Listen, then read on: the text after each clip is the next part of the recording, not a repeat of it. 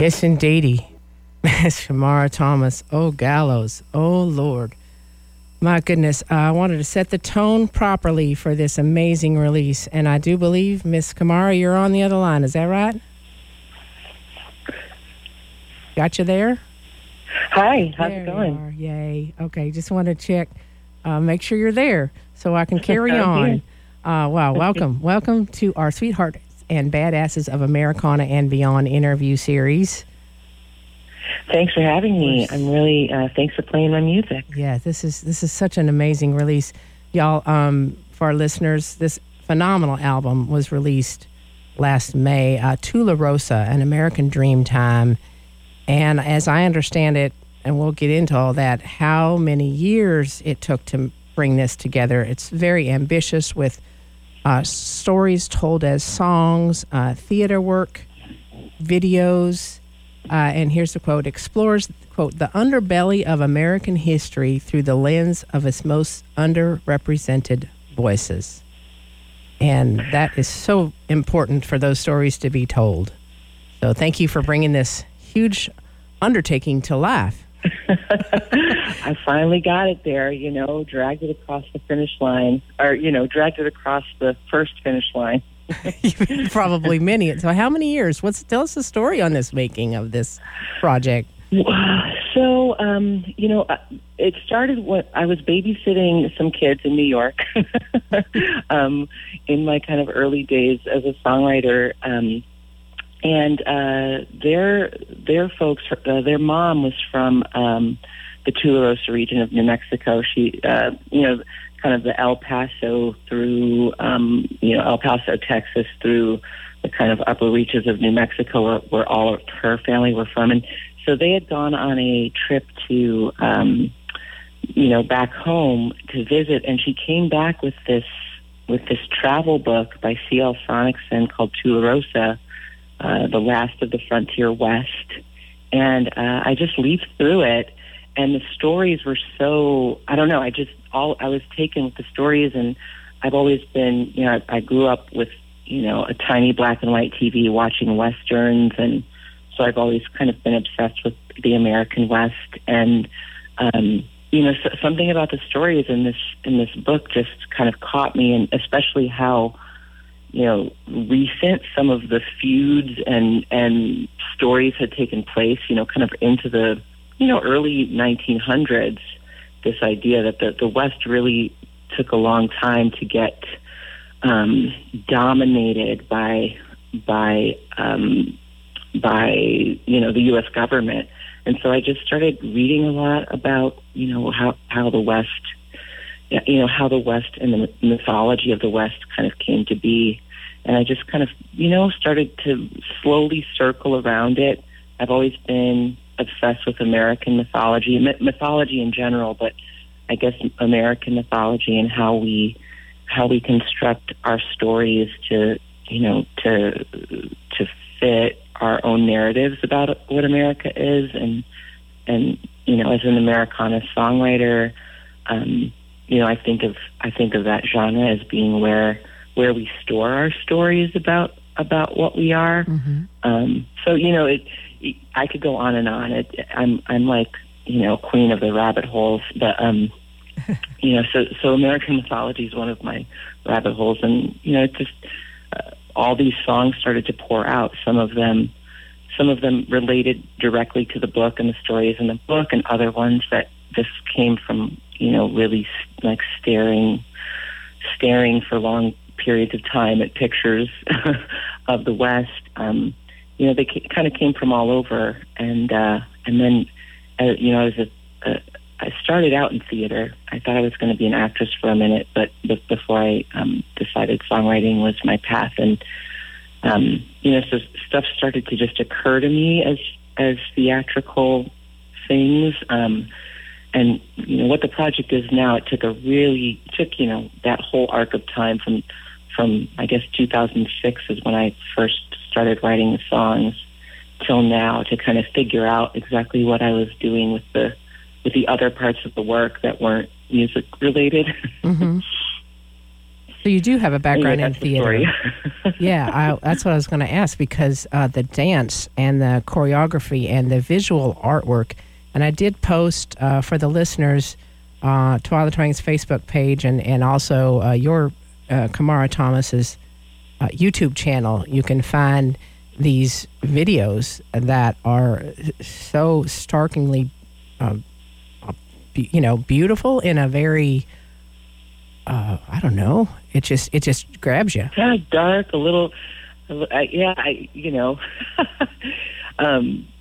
style of the videos kind of came from. It took such a long time to really get the album going, and it was really frustrating. And I didn't have the resources I needed to make the album I wanted to make for a really long time, and so I ended up doing this Kickstarter campaign, which kind of got me moving in 2016 maybe, and as part of that, I just had this moment where I was like, I'm going to make a video. I was like, I've got $750. I'm going to buy some, a roll of brown paper and some face paint, and I'm going to get a bunch of friends who will work for, rice and lentils.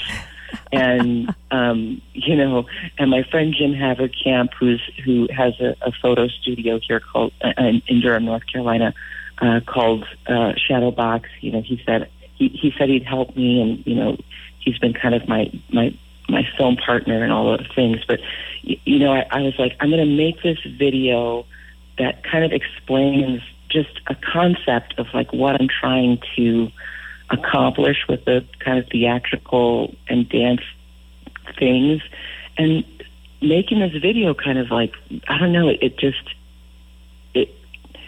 it created this space for me where all of a sudden I understood what I was doing, and that became the O'Gallows video, and I got a big roll of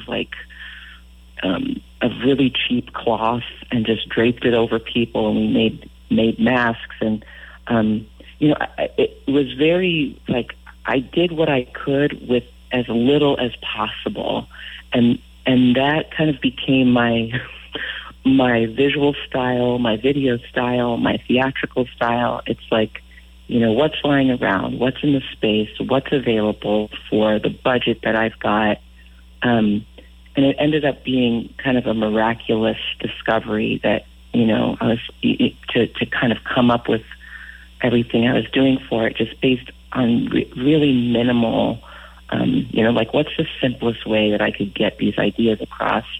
And now that kind of is the way I always go about my art, visually, video, anything that's not musical. I mean, musically too.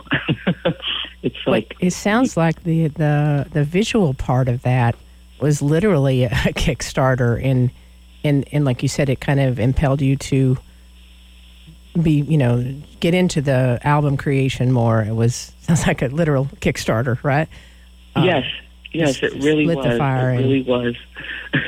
Very cool. It's I want to make sure everybody checks that out. It's so, I can't even. It's you just have to see it. It's really hard to describe because it is visually it's not all clear, but it does paint a picture and tell a story. Which I want to bring up one aspect that I think is so important that folks know about Miss Thomas is that you work in the schools, and I know when I was coming up, I love my PE and art class, and some of this and that, but history, and and now I feel like an ignorant adult because Appomattox. I mean, I know that's I remember that. Well, I think that's in Virginia, and I had to look it up, and but the gift that you bring in bringing these stories and this history and these underrepresented folks out, because we're not going to catch that in our history books, even if you dig history as a student.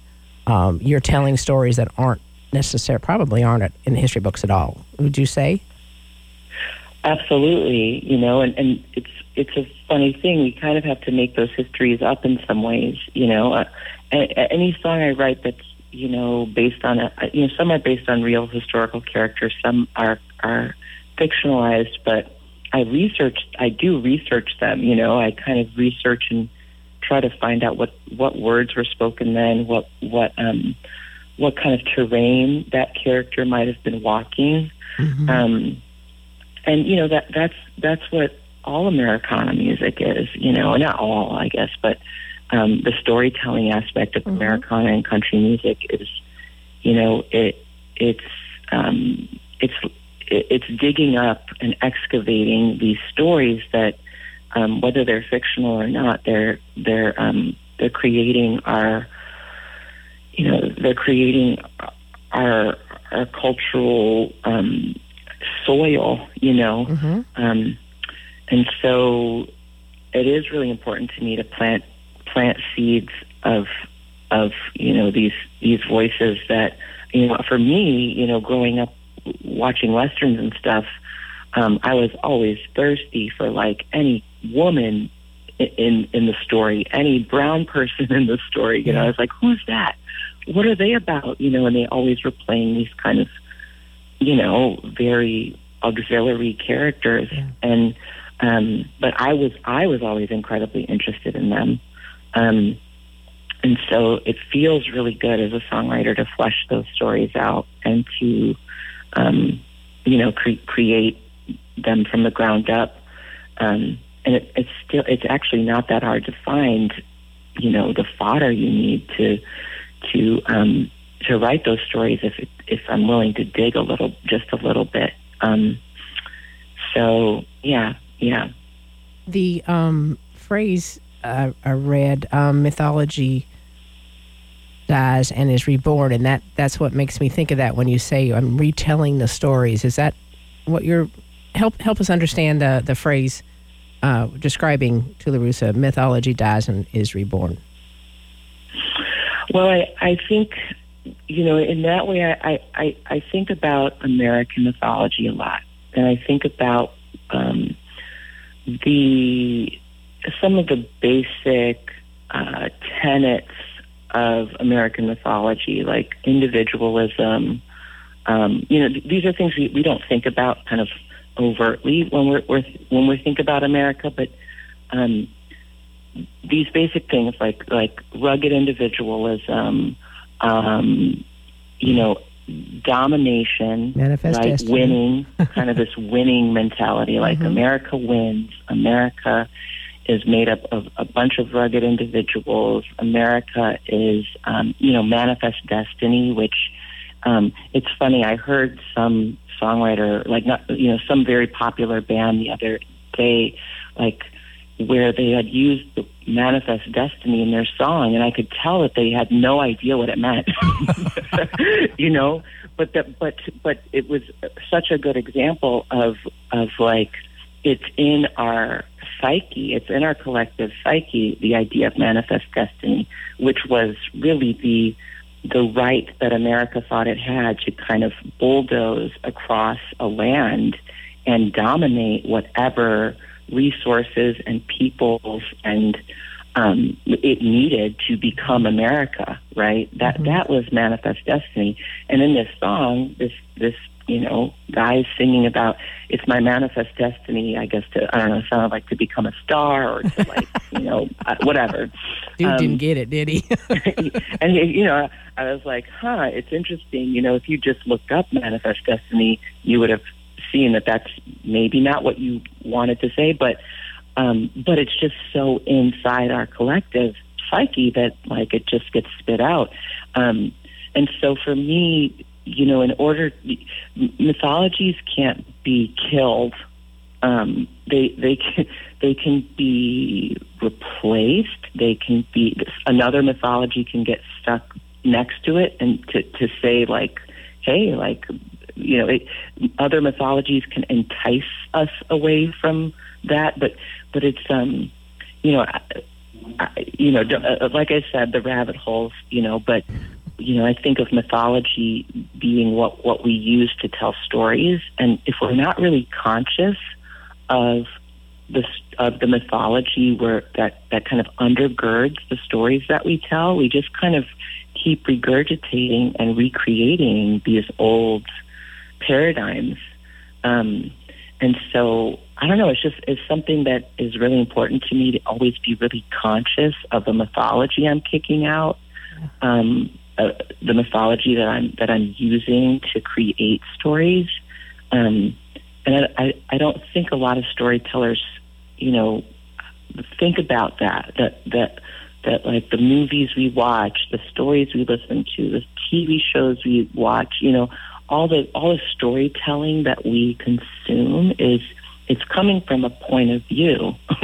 Mm-hmm. And that point of view is supported by a whole map of mythology that the storyteller may or may not be conscious of. And yet it's we call it programming for a reason. Your regularly scheduled programming.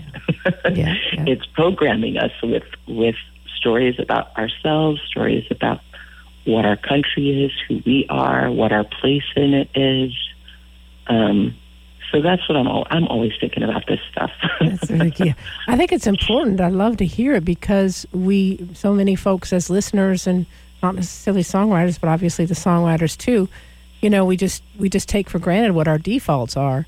And you've taken these defaults and kind of, I don't know, spread them apart, looked at them, investigated, little focus beam, and then bring up some elements that weren't in there at all, that really expand, I would say, also the stories that are our history. These stories, I want to ask, so we did open with O Gallows, and you had mentioned just a bit ago about some are based in actual historical figures and some are more fictionalized characters. And that song, O Gallows, it was a mother, she's losing her son to the gallows. Is that based on a historical figure that actually existed, or like a composite conglomerate of stories? Yeah, more composite, just from studying, gallows culture. We're going to get in that rabbit hole. That'll be fun. I'm trying to think if there are I think the only song on I've got loads of songs. This is really just a volume 1, and so I'm trying to think which songs, I know Last Ride to Las Cruces has mention of a few, historical characters. Eugene on Love Roads was a real character. That's the last track on the album. But O Gallows was more, more conglomerate, composite, and I was thinking theatrically in terms of who are the people behind, the people that might have shown up to the gallows, and realize, it's so easy in a Western to, the same kind of person always ends up at the gallows, and I think it's hard to imagine how absolutely lawless the West was. How really the worst of what a human could become, both, wild human, meets dominator, greed, and, the kind of people that ended up at the gallows were anything from a criminal to, someone who, the mayor didn't like, someone who the sheriff just wanted out of the way. So, I was thinking a lot about that each of those people was attached to someone, somewhere. That song, I think, definitely embodies the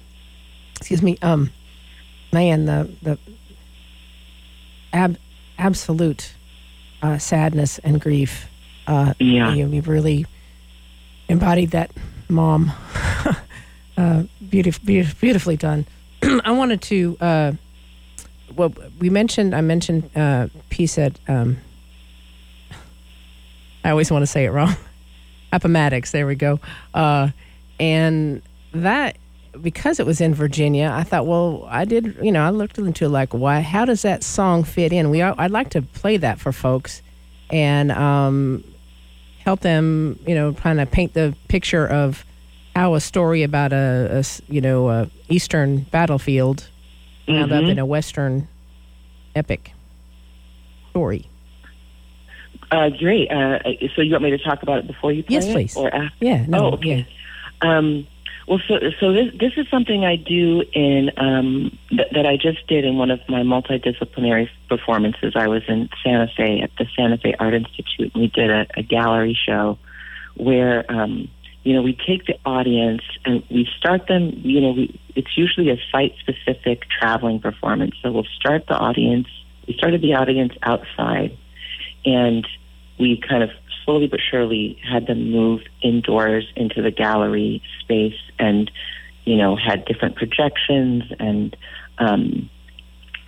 different kind of theatrical pieces that got done around the gallery space. But the way I started it, and the way I'll kind of lay the groundwork for Appomattox is, pretend you're in my audience, please, for anyone who's listening out there, and just kind of like pay attention to where you're seated or where you're standing, and look at like just the ground underneath your feet, right? And I'd like you to imagine, I always start by saying, my name is Kamara.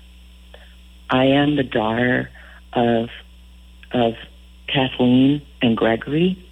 I'm the granddaughter of Jaquitter and Julia, and that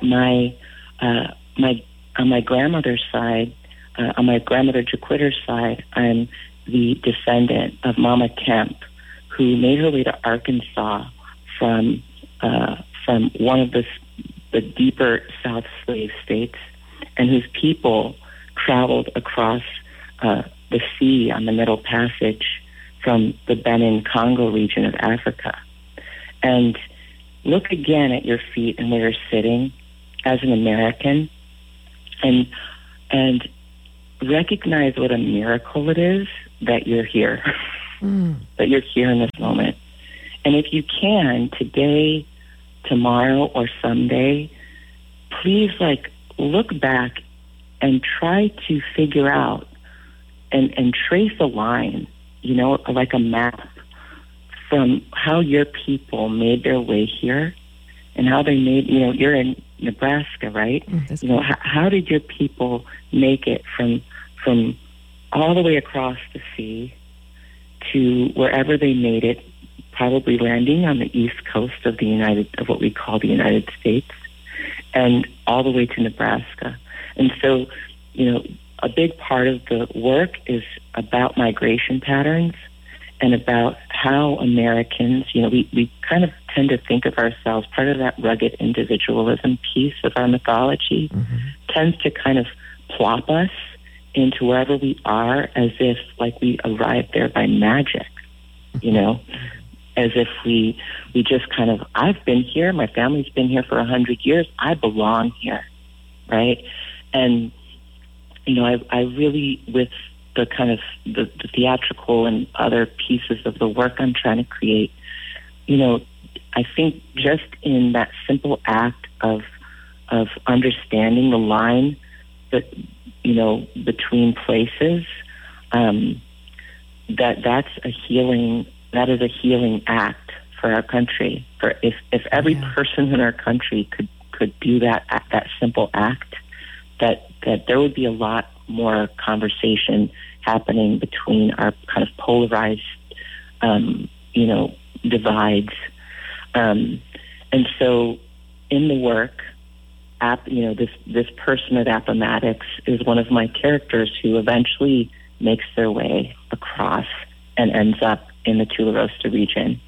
But you'll have to come and see the theater stuff to know how that's connected. That sounds really well. I love that point. We do take that for granted, and a great setup here for No Peace at Appomattox and Appomattox, and I want to make sure folks know where you are listening to KZUM Lincoln, KZUM HD. This is Miss Kamara Thomas sitting in with our Sweethearts and Badasses of Americana and Beyond interview series. It's Twyla Twang, and we are going to play for you right now, No Peace at Appomattox. Yes, indeed, No Peace at Appomattox.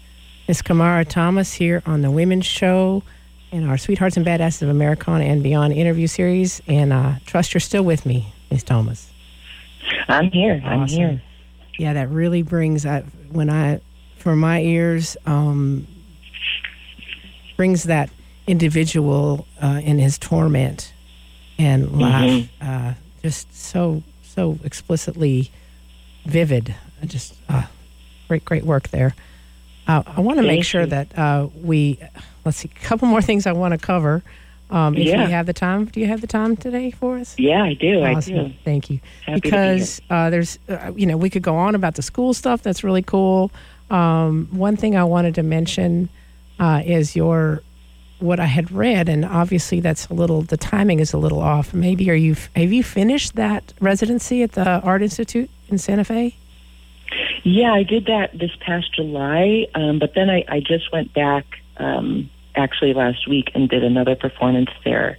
And I'm hoping to do more stuff in the Santa Fe region in the next few years. And I just got a nice big, I just got the MAP Fund grant, which is really exciting because it gives me the resources I need to kind of create the final iteration of the work that will hopefully be done, I don't know, by the end of next year is a good goal. Okay. And how far is Santa Fe from the Tularosa region? Well, Santa Fe, it's about 3 hours north. And I was able to go, when I was there, I was able to go and visit Tularosa and did some filming in the White Sands Desert. And I'll have some of that film video stuff out. I'll release little things here and there all throughout 2023. But we got really incredible footage in the White Sands Desert. I don't know if you've ever been, but it's worth putting on your national parks bucket list. It's an amazing place. How did it feel to be actually, on those grounds? I mean, in that atmosphere. Yeah, it was really, it was a profound experience. It's funny, I've been writing about the land and staring at pictures of it for over a decade, and it was a really incredible moment to finally step foot on the terra firma, and to just be with the land. I think of it as I'm still weaving in with it. I need to visit it a lot more. Yeah. And, I only greeted the land, I've only greeted it so far, and I know it still has a lot to teach me. So, I'm looking forward to going back quite a bit this next year and finding out what else the work has in store for me. But it was really profound. I'm still processing it. Yeah. I can only imagine. That being that steeped in it, and then to actually get that physiological response with the visuals and everything. That just had to have been really cool. It was incredible. And so you will be hanging out in Santa Fe here and there as much as possible. Yeah. My plan is to try to get back every season to see the land in every season. So every few months. And I just began an arts fellowship at Princeton, where I'm getting to teach.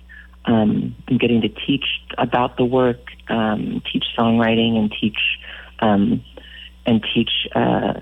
courses specifically related to the Tularosa work. So, and it's nice to have a little bit. As an artist, it's like, oh my gosh, I have an actual salary. This is amazing. I can go to Santa Fe every few months. I'm going to use this salary to go to Santa Fe every few months. That's a win-win-win for everybody. The students, Yes, you, the listeners, everybody. Congratulations on that, by the way. Thank you. It's been a long road, and I just feel so finally resourced and supported in the work I'm doing. It's really, really great. Yeah. Speaking of support and kind of that, well, support, that's the word. I first saw you at the Black Opera Review in Americana Fest 2021. Yeah. That's how I got turned on to Holly G and the Country Soul Songbook and the Black Opera Review. I have been raving about that for a year and a half. Since then, thank you. I've done special shows on it. It's just blown my mind, and I am like preaching it out here because I don't know. I didn't know, and I follow music kind of closely and not close enough to get. So what I felt there, and I think I probably freaking cry every time I say this when I think about when Jet Holden played that song Taxidermy, and oh my gosh, and then the feeling around that room, in the whole room. I think wasn't Chris Matthews in there and some other it was just so, that feeling of family and community and support was overwhelmingly just slapped me upside my head. And like, this is so amazing. I'm going to stop because it's such an amazing community, and it's really, I think of it now like an ecosystem. A lot of these organizations that support and just uplift and spotlight BIPOC and LGBTQIA voices in country and Americana. They're popping up everywhere. From Reese Palmer's Color Me Country podcast. And she's got an organization too that gives grants to BIPOC artists for their work, and Holly G's Black Opry. Over in Durham, we're doing Country Soul Songbook, which is kind of this, it's a conglomeration of we've got our own kind of art thing that we're doing, just trying to create and present intersectional, integrated stages in country and Americana, and really play the canon that's been forgotten by BIPOC and queer artists from the past, and really trying to support them in the future too. And so I hope, if you're interested, and I'll make sure I keep in touch, but we do a Country Soul Songbook Summit every year to just gather the whole ecosystem together, tell people about all the organizations. It's a big virtual broadcast of like lots of artists and all the organizations doing advocacy work, and it's actually just a lot of fun, and lots of the conversations that the community wants to have about how to support artists. This year, Julie Height from NPR does an essential reading panel, and Francesca Royster's will be celebrating Francesca Royster's book. She just put out this book, Black Country, this year. We'll be memorializing Patrick Haggerty of Lavender Country, who just passed this year and is a pioneer of gay and queer country. So I hope you let your listeners know about that. It's happening January 21 and 22 of next year. And that is, you said broadcast, so that will be accessible? Virtual. Okay. Yeah, it's a broadcast. So yeah, we can't move the whole state of Nebraska to Durham, North Carolina. Yeah. Although I want to go personally, but yeah. So yes, we will certainly help promote that and make sure folks know. Between you and I, we can stay connected, and I'll make sure they get it out there. And y'all who are listening, go ahead and follow Kamara and stay in touch with all that she's involved with, including do I understand the Black Opera Review? It sounds like it's kind of a traveling, like depending on what region they're at, they pull artists who can make it to that specific show. But is that correct? Yes, I'm not incredibly familiar because I've been out of the loop this year a little bit. But Holly G started the Black Black Opry Review, and it seems like, they're just doing shows all over the country, and depending on the region, it seems like they've got a few kind of anchor artists, and then they just pull in artists from whatever region they're in to, present their work. It seems like a really fun show. I haven't gotten to I haven't been able to get to one yet, but it's really exciting. Holly G is just the best. She's an amazing advocate for Black and BIPOC country and Americana, and she's like tireless and just like so, I don't know, so vivacious and ready to go for all of these artists. She's such an advocate. Yeah, great. Well, if everyone could have that level of a cheerleader in their life, just cheer you on and help support what you need. I got you, and that support again back to the community and family. We probably need to wrap it up as much as I would rather not. Nice. To close the segment, we're going to play "Last Ride to Las Cruces," and I know that's the one that mentioned, Billy the Kid and Pat Garrett. Obviously, real live folks. And could you set up that song for us, and also maybe on the tail end of that, make sure again to everybody knows how to stay in touch and follow on all your socials and website, etc. Okay. Yes, absolutely. So my idea for Last Ride to Las Cruces, again, I was thinking about American mythology a lot, and so I just kind of wrote a song about that, But what I was really trying to convey was how the land is its own character, and I think, that's one of the major themes of the work is that, the earth is a living being for me, and so this idea that we think we're doing these things to this kind of inanimate object when we, blow up the earth or like set off nuclear bombs in Los Alamos, and and so I was really just thinking about how could I convey musically the feeling of like how the earth is really just supporting everything that humanity does here. That the earth is sitting there, like supporting all of it, whether we think of it as good or evil, it's all happening, and the earth is there kind of, absorbing it all. And so I was just trying to create kind of a landscape where hopefully the listener could feel the earth musically. That's the best way I can describe it. Everybody who wants to stay in touch with me, please do so. My website is KamaraThomas.com.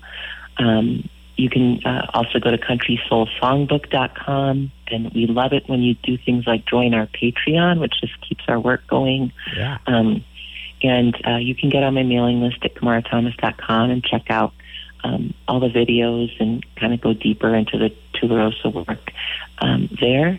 And I appreciate you listening to my music and spreading the word. Well, certainly it's our honor and privilege, and I'm just so grateful that you took the time today for us. And do be well, and if I'll tell you what, if I get to North Carolina, I'll be seeing you. Yes, I really want to see some of that theatrical work live to really feel that with the music. Yes, and if there's if you know of any Lincoln galleries that might want to host us, like, let us know. I'm looking for venues to bring the work through, so hopefully I can bring it through. Oh Lincoln yeah, Deb and I are looking at it like, oh yeah, we got some ideas. There's several like small. I'm thinking the smaller theaters that would be great sound and experience for the listeners kind of in the round. And we'll definitely stay in touch there. All right, I'll milk your brain for those at another time. Thanks so much. Okay, thank you again, y'all. Miss Kamara Thomas, and this is The Last Ride to Las Cruces.